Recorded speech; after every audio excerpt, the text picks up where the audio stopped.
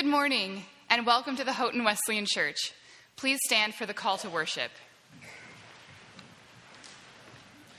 This is the good news. The grave is empty. Christ is risen. This is the good news. The light shines in the darkness, and the darkness can never put it out. This is the good news. Once we were no people, now we are God's people.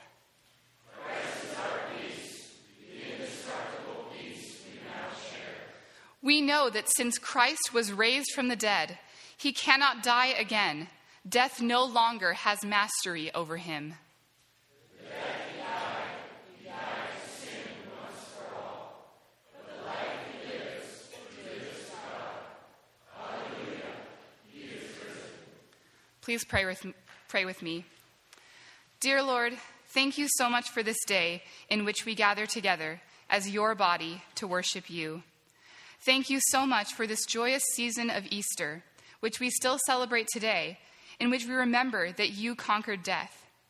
Thank you that if we put our trust in you, death no longer has mastery over us either. Grant that we may have open hearts and minds to hear what you would have to say to us today. In this time of worship, let everything that we say and do be honoring and glorifying to you. In your holy name, amen.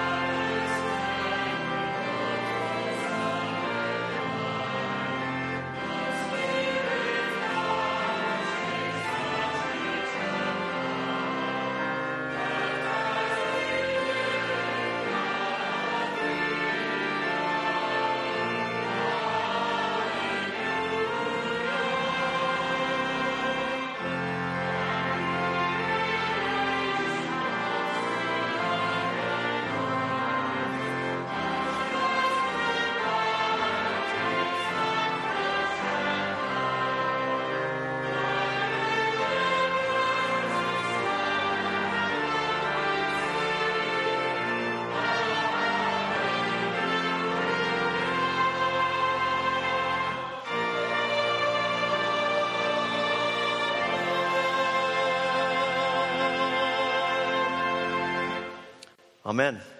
It is great to see you today as we gather for worship. Especially welcome those of you who are guests here today, perhaps some things at the college this weekend. We are glad to see you this morning. Take a moment, share a word of peace, a word of greeting with others who are here today.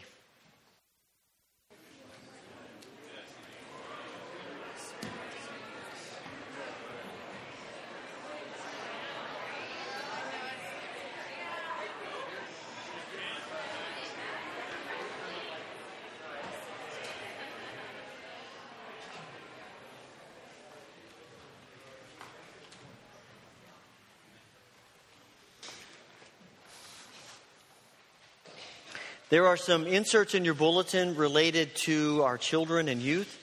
We have opportunities if you're going to be here May through September. We are looking for people who will work in the nursery on Sunday mornings and also people who will help with children's church on Sunday mornings. There's an insert for each of those. There's also a sign-up sheet in the back for children's church where you can pick specific days when you're available to help. We love our children, and we want to do everything possible to help our children know Christ. And this is one of the ways we do that, by investing in them, our time, our energy, our focus. So your involvement in these ministries is so appreciated, and who knows how God will use your ministry to our children for their future. So thank you in advance for helping out with these ministries. I do want to mention that the nursery volunteer signups need to be in by first thing tomorrow morning, as the schedule will be made the first part of the week. You can drop those in the offering plate or on the table in the back, or get them to the church office by tomorrow morning. The other insert is about the youth group participating in the 30-hour famine. There's still time to invest in them, as they will be doing the famine next weekend, and you see information in the insert about that. We are also nearing the end of the academic year for college and high school. And as we've been doing the last few years, we're going to set aside some time of prayer vigil to pray for our graduates. And we will begin next Monday at 6 in the morning and spend the next 36 hours, concluding Tuesday at 6 p.m., praying. And we want to invite you to be a part of that. You can sign up now online for an hour in the prayer room to be a part of this. We'll have the names of all of the graduates, high school and college, on a board there where you can pray for them individually. And we really want to, again, this is a way in which we support our young people and encourage them and ask for God's grace in their lives. So thank you in advance for participating. You can sign up anytime online. And next week we'll also have signups available here in the church at the end of services.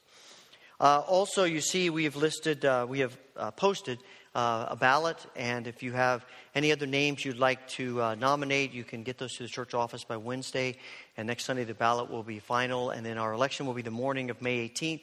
And also that evening is our vision meeting. At that time, we'll be also talking about the budget. And there are copies of the budget on the back table. Please feel free to take those as well. You may have at some point wondered or thought to yourself, I would love to hear a sermon about. And this is your chance. In the fall, I'm going to be doing some sermons that are connected to your questions. And we want your help. We need to know what your questions are. So there are some colored 3x5 cards in the front and the pew racks in front of you. Over the next couple of weeks, we will be collecting the questions.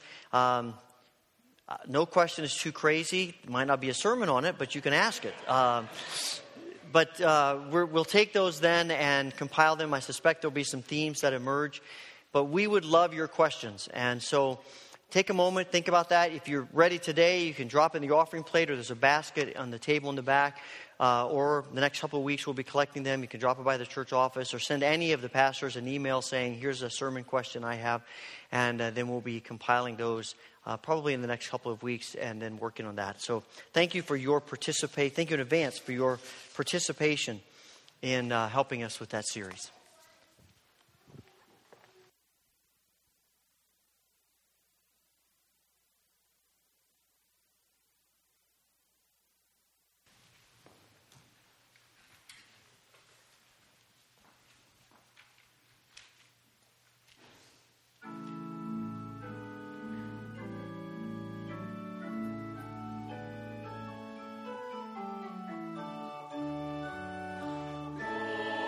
Glory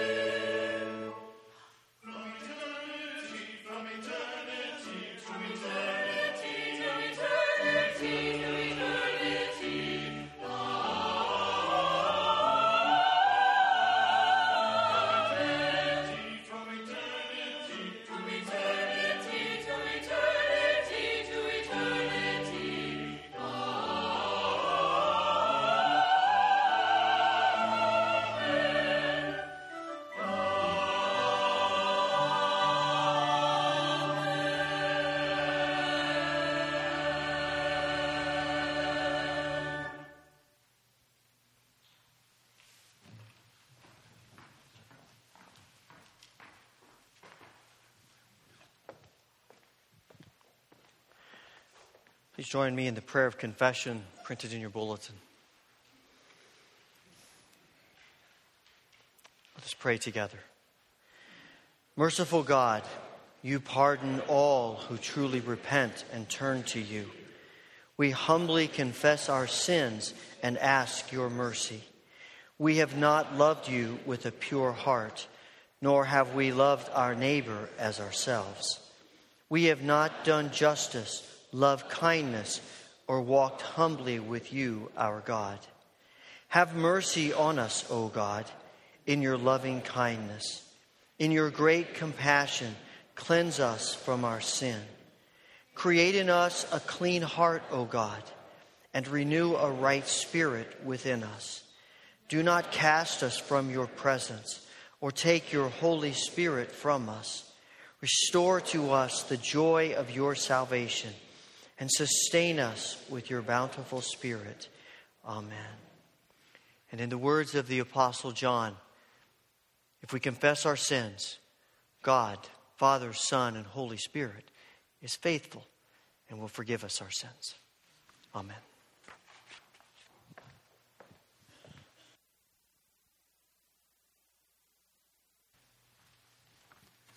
The first scripture reading is from Revelation chapter 4, verses 1 to 11. After this I looked, and there before me was a door standing open in heaven. And the voice I had first heard speaking to me like a trumpet said, "Come up here, and I will show you what must take place after this." At once I was in the Spirit, and there before me was a throne in heaven with someone sitting on it. And the one who sat there had the appearance of jasper and ruby. A rainbow that shone like an emerald encircled the throne. Surrounding the throne were 24 other thrones, and seated on them were 24 elders. They were dressed in white and had crowns of gold on their heads. From the throne came flashes of lightning, rumblings and peals of thunder. In front of the throne, 7 lamps were blazing. These are the 7 spirits of God. Also in front of the throne, there was what looked like a sea of glass, clear as crystal. In the center, around the throne, were 4 living creatures, and they were covered with eyes, in front and in back. The first living creature was like a lion. The second was like an ox. The third had a face like a man. The fourth was like a flying eagle. Each of the 4 living creatures had 6 wings and was covered with eyes all around, even under its wings. Day and night they never stop saying, "Holy, holy, holy is the Lord God Almighty, who was and is to come." Whenever the living creatures give glory, honor, and thanks to him who sits on the throne and who lives forever and ever, the 24 elders fall down before him who sits on the throne and worship him who lives forever and ever. They lay their crowns before the throne and say, "You are worthy, our Lord and God, to receive glory and honor and power. For you created all things, and by your will they were created and have their being." This is the word of the Lord. Please stand to sing the Gloria Patri as the ushers come forward to receive our tithes and offerings.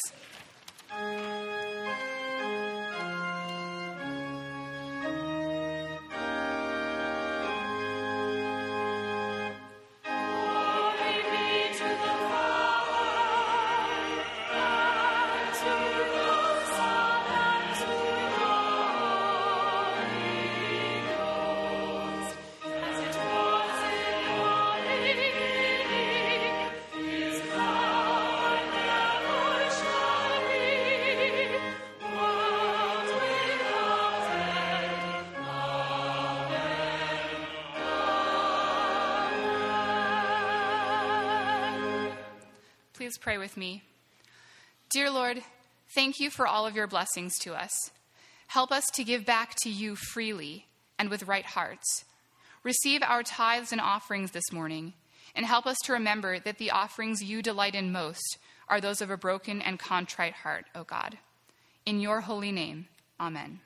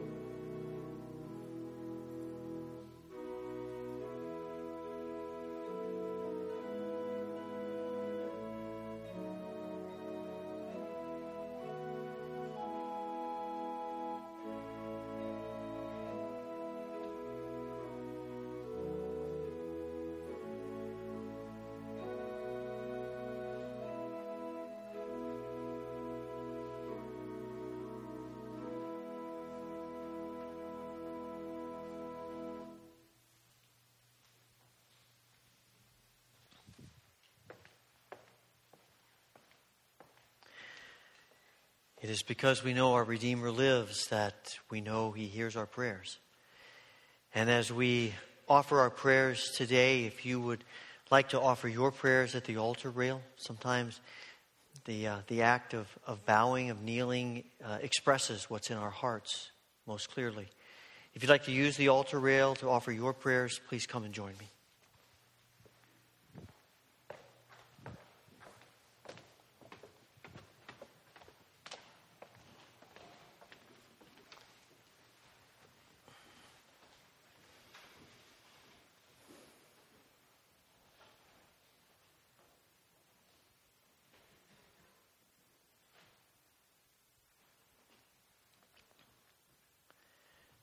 Father, it is really beyond our ability to fully understand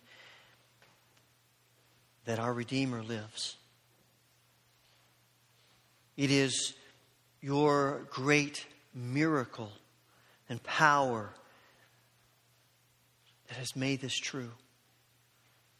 And we come today in adoration and worship because you have conquered death.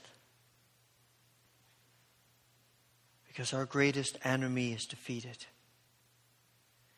And we worship you today. Father, we pray for this world in which we live. A world that needs to know that our Redeemer lives. A world that is mired in violence and hatred and despair.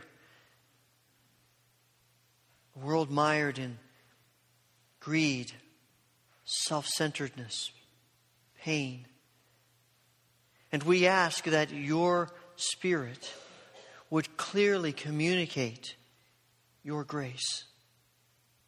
We pray for peace in our world. We ask you would hold back the forces and the systems of evil. And we pray that every person who is working for good and justice would be encouraged.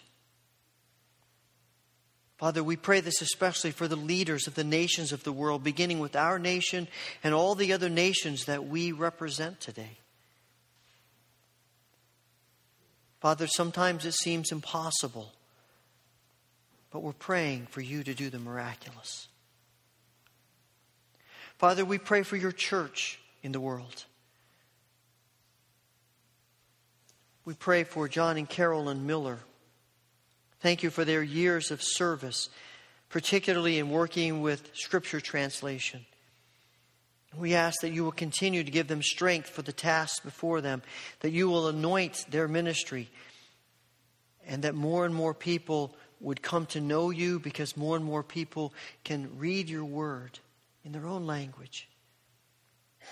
We pray your blessing on them. Father, we pray for our brothers and sisters who face great persecution for their faith. We think of the people in Somalia. It's hard for us to really grasp what it's like to live with the daily threat of various persecutions. But our brothers and sisters in this country know it all too well.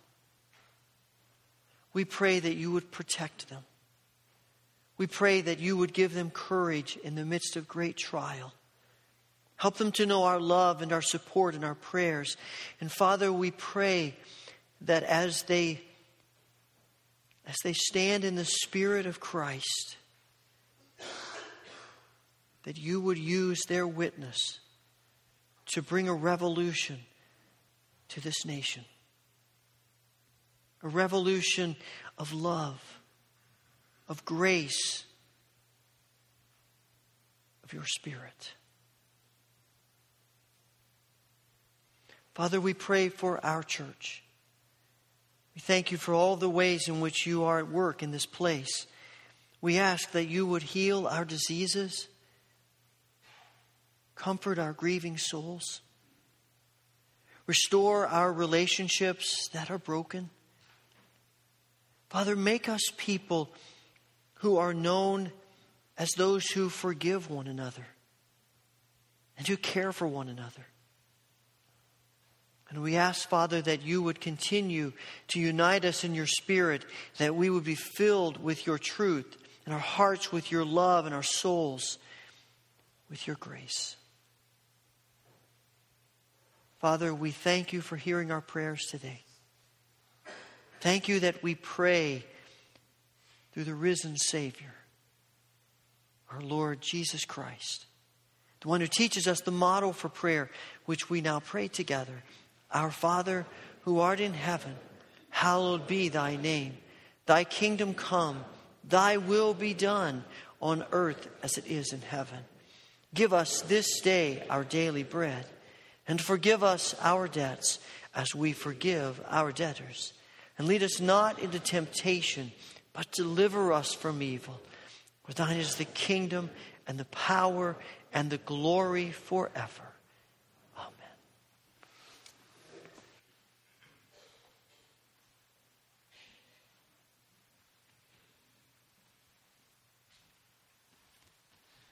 The second scripture reading is from Revelation chapter 5, verses 1 through 14. Then I saw in the right hand of him who sat on the throne a scroll with writing on both sides and sealed with 7 seals. And I saw a mighty angel proclaiming in a loud voice, "Who is worthy to break the seals and open the scroll?" But no one in heaven or on earth or under the earth could open the scroll or even look inside it. I wept and wept because no one was found who was worthy to open the scroll or look inside.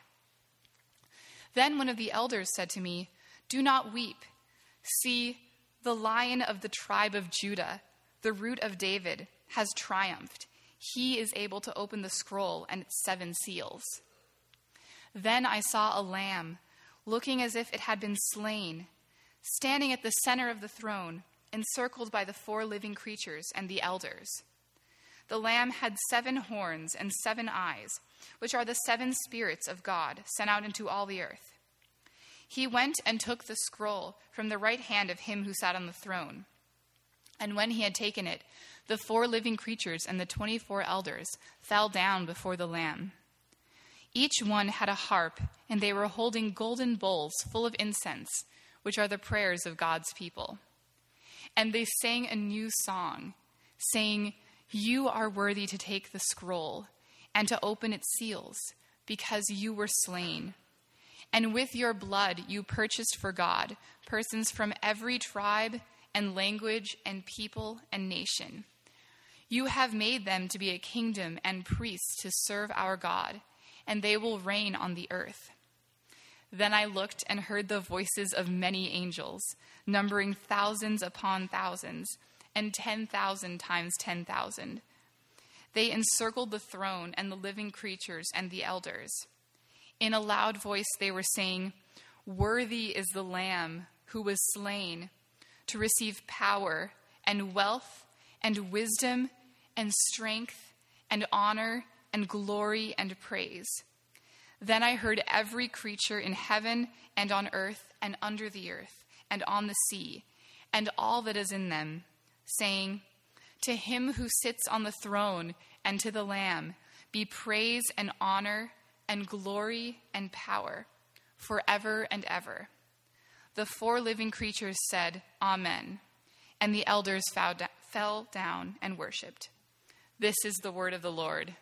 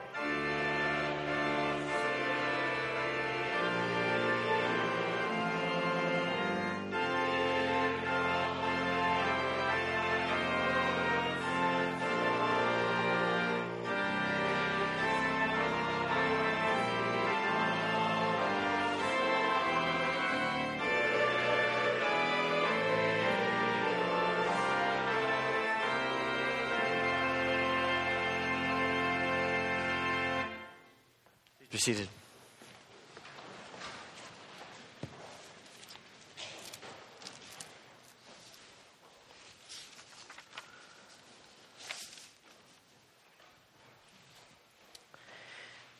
Last week, we celebrated Easter Sunday, and it was a glorious day. It always is.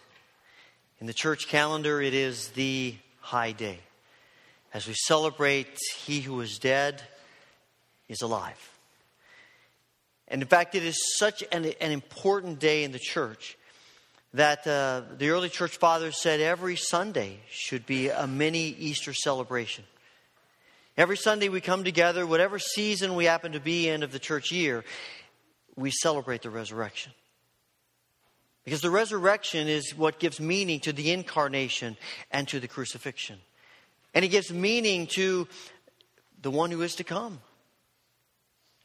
And beyond even that every Sunday should be a mini celebration of Easter, Easter is not just a day, it is a season. 50 days we celebrate Easter. 50 days we remember again and again and again that the Lord is risen. He is risen indeed.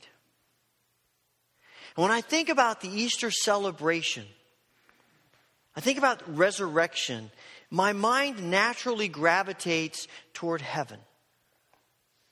It's eternal life. And as you think about heaven, we all probably come to the discussion about heaven from a variety of perspectives. We live in a world that is pretty interested in heaven. We're interested in what happens after people die. Not just Christians. Virtually every faith has something to say about what happens after we die. And people get very emotional about it, even if the emotion is simply to say, I don't believe it's true. But there is something in us that wants to know what happens, what's next. We see it in our culture in this country all the time. We see it in media. You know, years ago, television show Highway to Heaven, and probably the more modern version of that is Touched by an Angel. Mitch Albom's book and subsequently a movie, The 5 People You Meet in Heaven, bestseller. Now in the theaters is the story Heaven is for Real, which is based on a Wesleyan pastor and his little boy's near-death experience and seeing things in heaven that, quite frankly, when I read the book, you can't explain it any other way than he had to see those things. And people are enamored with it. You know, we're interested in it because we know so little. Now, people do have varying opinions about what heaven will be like.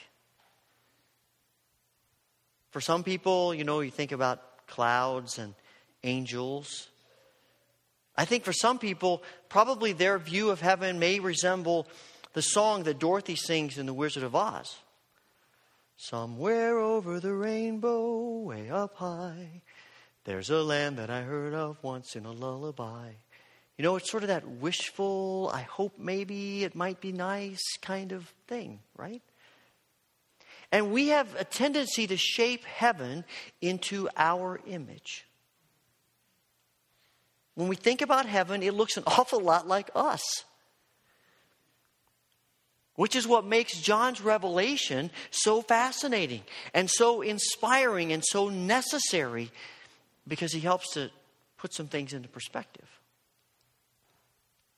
Earlier this year, in Epiphany, we were talking about different doors in the Bible. And we talked about, in Genesis, the door that God says to Cain as he's about to take Abel's life, sin is crouching at your door. And then Jesus talks about the narrow door. And Paul talks about the open door to ministry. And just as there's a door and doors at the beginning of the Scriptures, we find now another door at the end. John says that he is in the Spirit and the Isle of Patmos. He's been exiled. He's in prayer. He's worshiping. And he has this experience of the Spirit. And he has a vision of Jesus who speaks to him in the first chapter. And the second and third chapters are letters to local churches that he is connected to. And then we come to the 4th chapter, and he says, I looked, and there before me was an open door.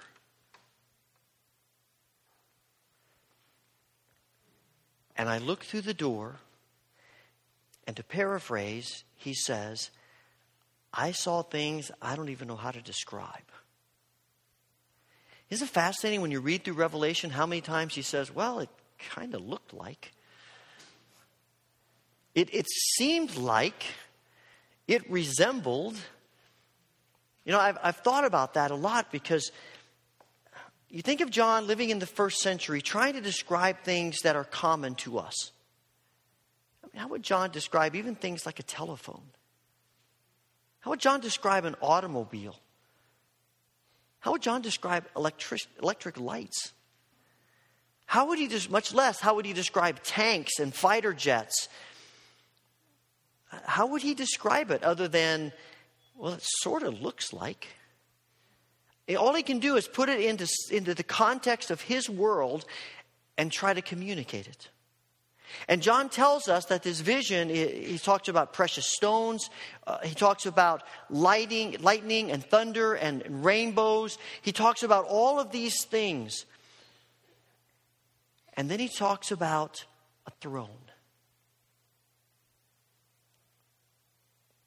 46 times in this revelation, John talks about a throne. And he tells us that seated on the throne is the King, God Almighty. He is seated on the throne. And around the throne are 24 other thrones. And on those thrones are elders. And I would suspect that means, based on John's interpretation, these are people who you would consider the Hall of Fame of God's people.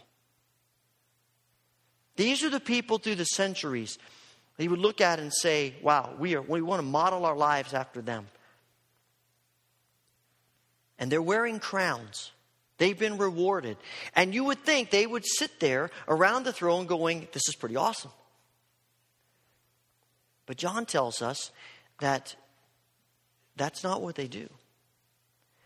He says all of the elders around the throne can't fall on their faces fast enough and throw their crowns down quick enough before God Almighty. And there's a lot of things in the book of Revelation that we don't understand. There's a lot here that we look at, and people have theories that go all over the place. But the one thing that is clear is that there is an explosion of worship. And if you want to put the book of Revelation into a word, it's worship. If you want to describe heaven in a word, it's worship. Every being in heaven is concerned about worship. And John says that the one who sits on the throne has a scroll in his hand. And there again, theories about what the scroll represents. I think that the scroll represents the consummation of all of God's plans and purposes for everything he has made. Everything he is going to do. And that scroll, when it is opened, it will bring judgment and it will bring reward. It will bring death and it will bring life. It will be the fulfillment of all of God's mega plan for everything. That scroll will be open and the purposes of God will be fulfilled. We see bits and pieces of God's purpose now. We get glimpses of his purpose now. When the scroll is opened, we'll get it all. And the fulfillment of everything God has planned will be seen. It will take place. And for those who believe, it will be the most awesome thing in the world. And John says, I heard people all around me saying, who can open the scroll? Who can open the scroll? Who can open the scroll? And no one could open the scroll. And John is so emotional about it, he begins to weep. If no one can open the scroll, then the purposes of God's kingdom are thwarted. If the seals can't be broken and the scroll open, then we will never know the fulfillment of all that God has planned.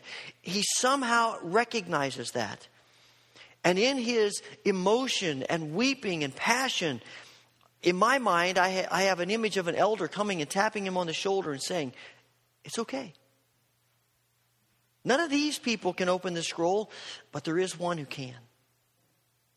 The Lion of the tribe of Judah, he can open the scroll. And what's fascinating to me is that when John looks, he looks to see the lion coming to open the scroll. He doesn't see a lion at all. He sees a lamb who was slain.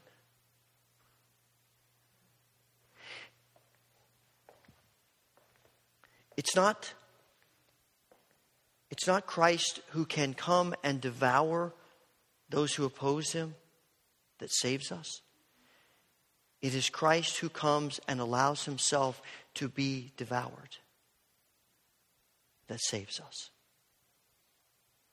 It is not Christ exerting his divine power and crushing his enemies with it. It is Christ coming and humbling himself and going to the cross that saves us. And the Lamb comes and opens the scroll, and everything is set in motion. And what is the response of every being that John sees on earth and under the earth, in the sea and under the sea, in the heavens? Their response is worship. Worshiping the one who was slain so that God's purposes would be fulfilled.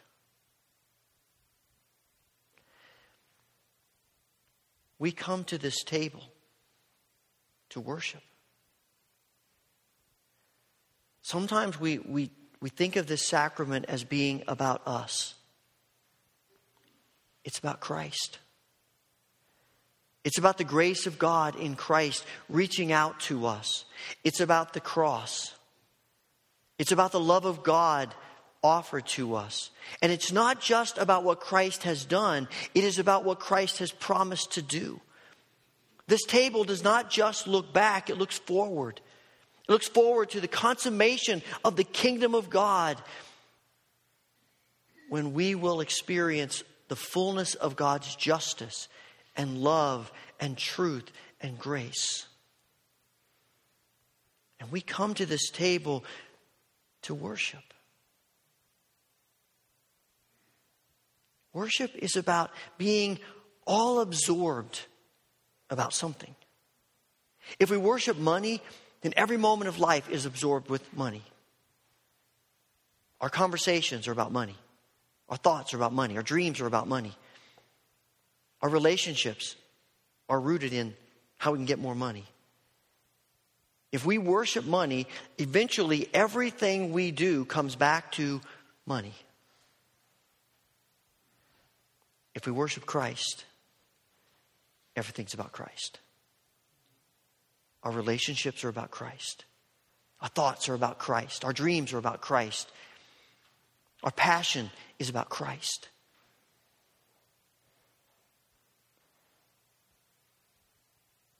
That's what it means to worship. That's what we see in heaven. And that's why what we see in heaven is simply the reflection of what we believe, what is our passion here on earth. Sometimes I think a lot of people believe that when we get to heaven, everything in us will just automatically change. But what would make us think that we will have passion for Christ in heaven if we don't have passion for Christ now? What would make us think that we will want to spend all of eternity worshiping Christ if we don't want to worship Christ now? That's the very premise of Lewis's book, Great Divorce. As he talks about this, this imaginary busload of people from hell that are taken to heaven and are shown all around the heavenly realm and are then invited to stay if they want to. Nobody wants to. Because their hearts are turned not toward worshiping Christ, but toward worshiping themselves. They have spent their whole existence preparing themselves not for heaven, but for hell. Every passion they have is the passion of hell, not of heaven.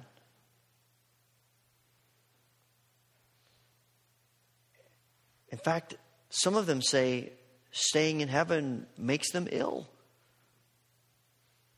There is nothing there that they want because they don't want to surrender to Christ. They don't want to give their life to Christ. They don't want their passion to be Christ.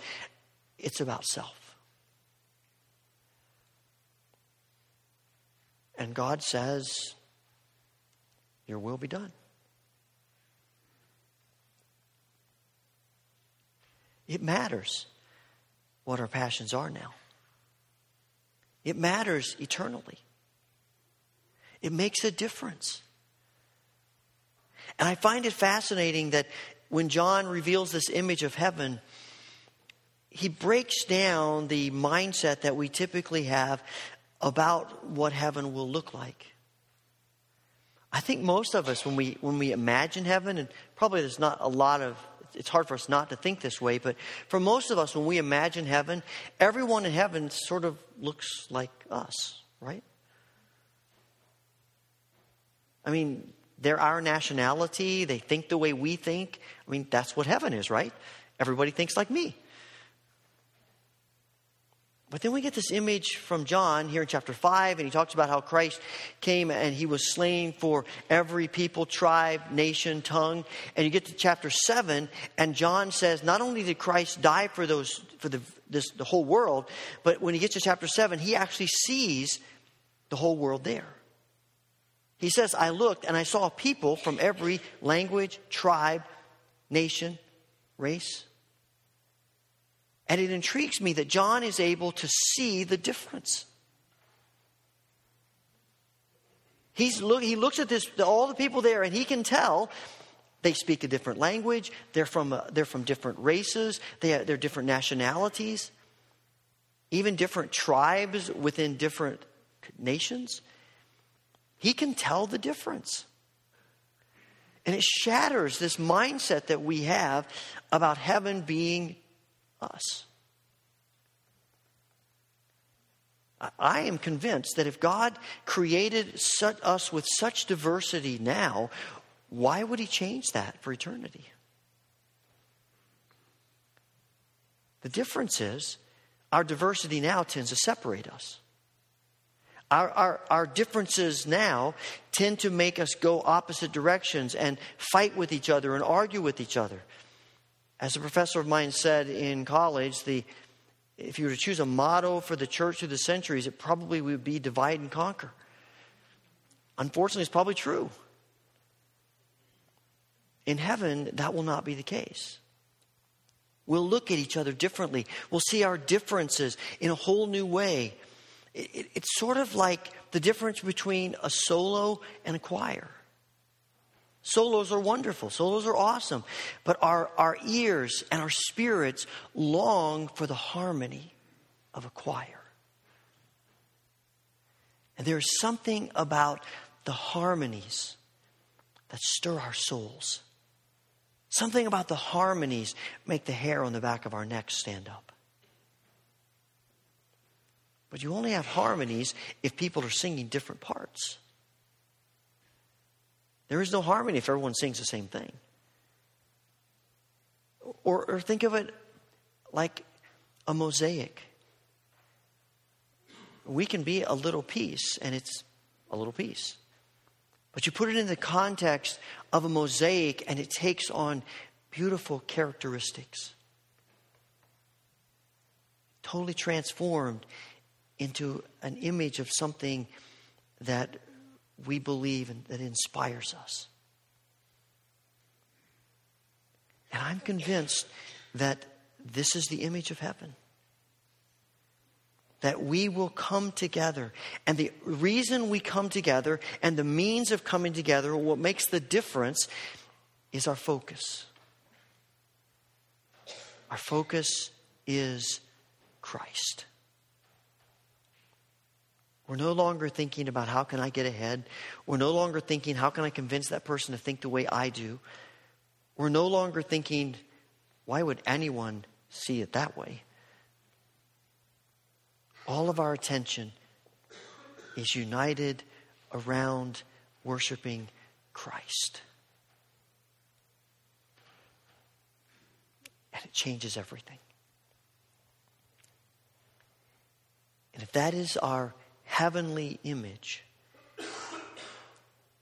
then obviously it is God's passion and desire for us to work toward that even now. That's why I love when we take communion by intinction, as we're going to do this morning, where we all come to the front and we tear off bread from the same loaf and we dip it into the same cup, and we see this unity, and we see all of our diversity, all the ways that we're different and we think differently and we view things differently, but we're uniting ourselves in Christ. And maybe you're asking yourself, why is God so enamored with worship? I mean, what's the deal? Is God so insecure that he needs us to stroke his ego? Is there something within God that isn't quite fulfilled that only we can bring to him?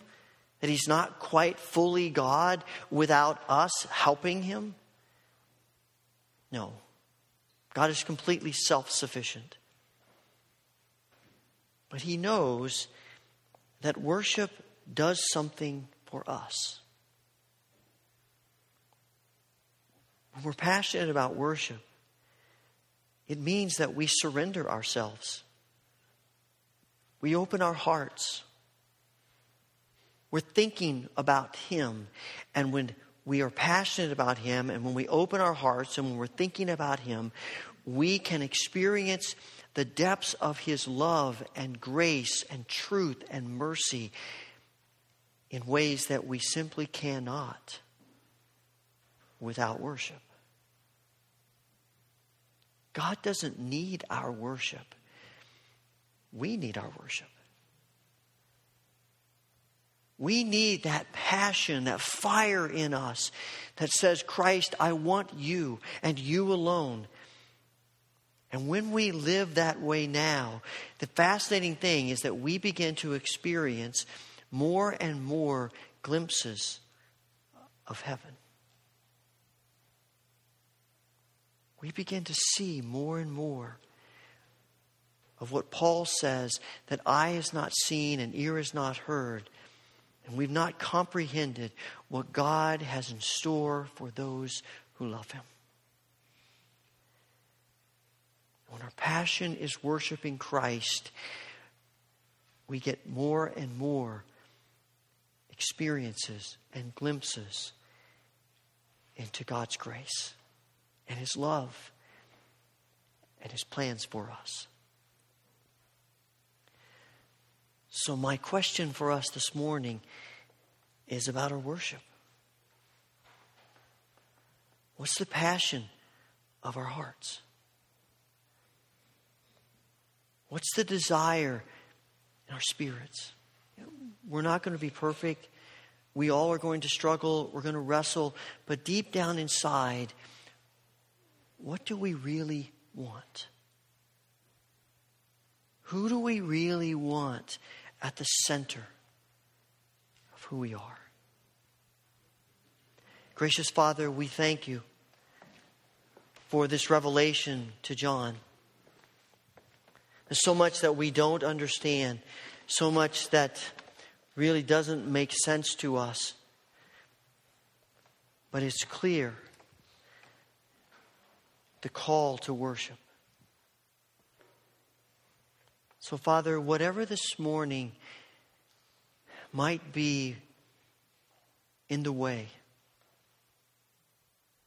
whatever might be closing off our passion for you, give us grace to let it go.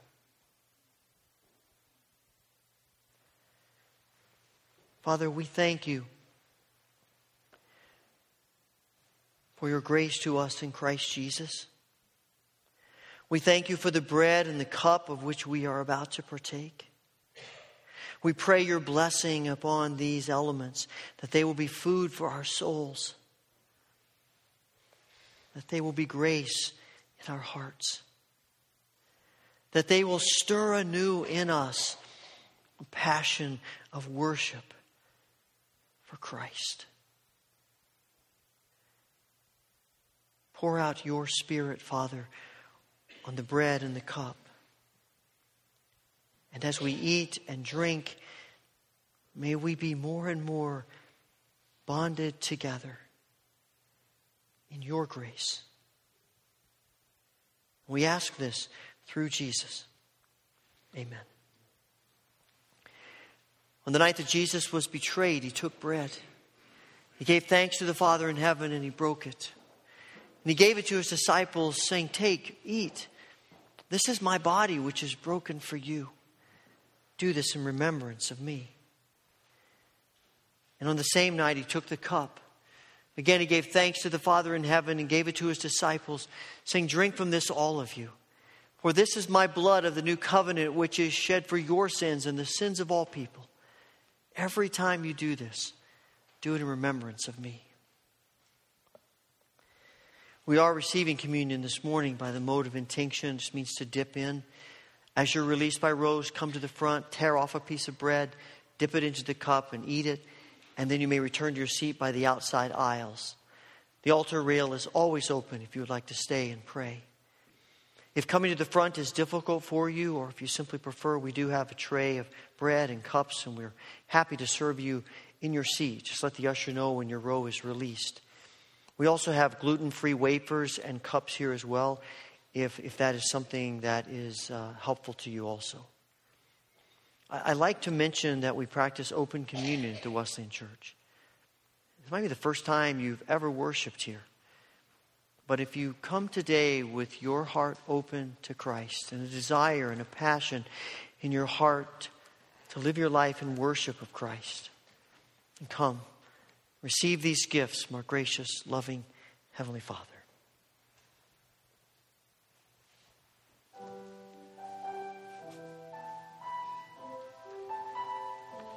Body and blood. Oh, yeah, okay. Body and blood of Christ given for you. Jesus, my Savior, that coming from heaven, coming to catch me away for thy bride. Listen, my soul, and be praying and working, trusting the Spirit to guide. Watching and waiting in anticipation, sweet occupation all other beside. Let me but rest in thy unfailing promise, soon I shall be at thy side. Jesus, thou hast given me garments of beauty, fashioned by angels of glory divine. Someday I'll wear them when wrapped in thy presence, and in thy likeness I'll shine. Lover of me, thou hast chosen thy handmaid, unworthy this condescension of thine. But I shall one day with unfettered spirit praise thee, thy righteousness mine. Jesus, I shall soon shall be called to the wedding. Cleanse me now, therefore, of all secret sin. Wash me and clothe me and chastely adorn me. Make me all glorious within. Just as a bride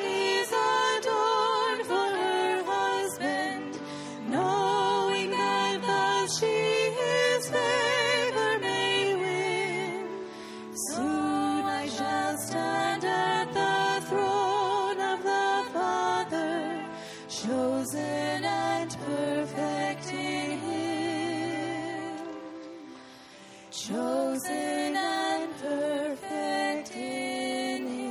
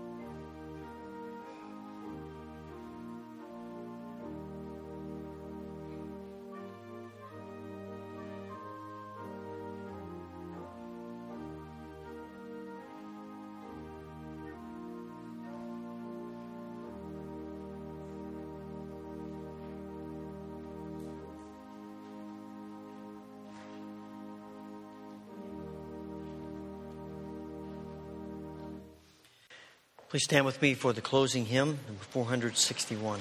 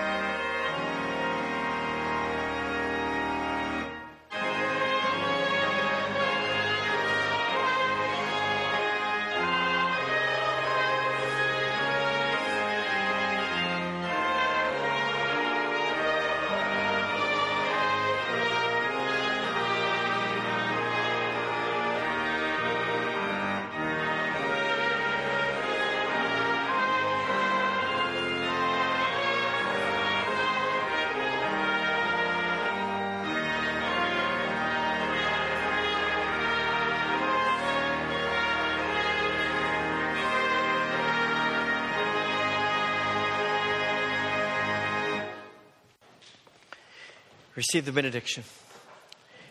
May the Lord bless you and keep you. May the Lord make his face shine upon you, be gracious unto you. May the Lord turn his face toward you and give you peace. Amen.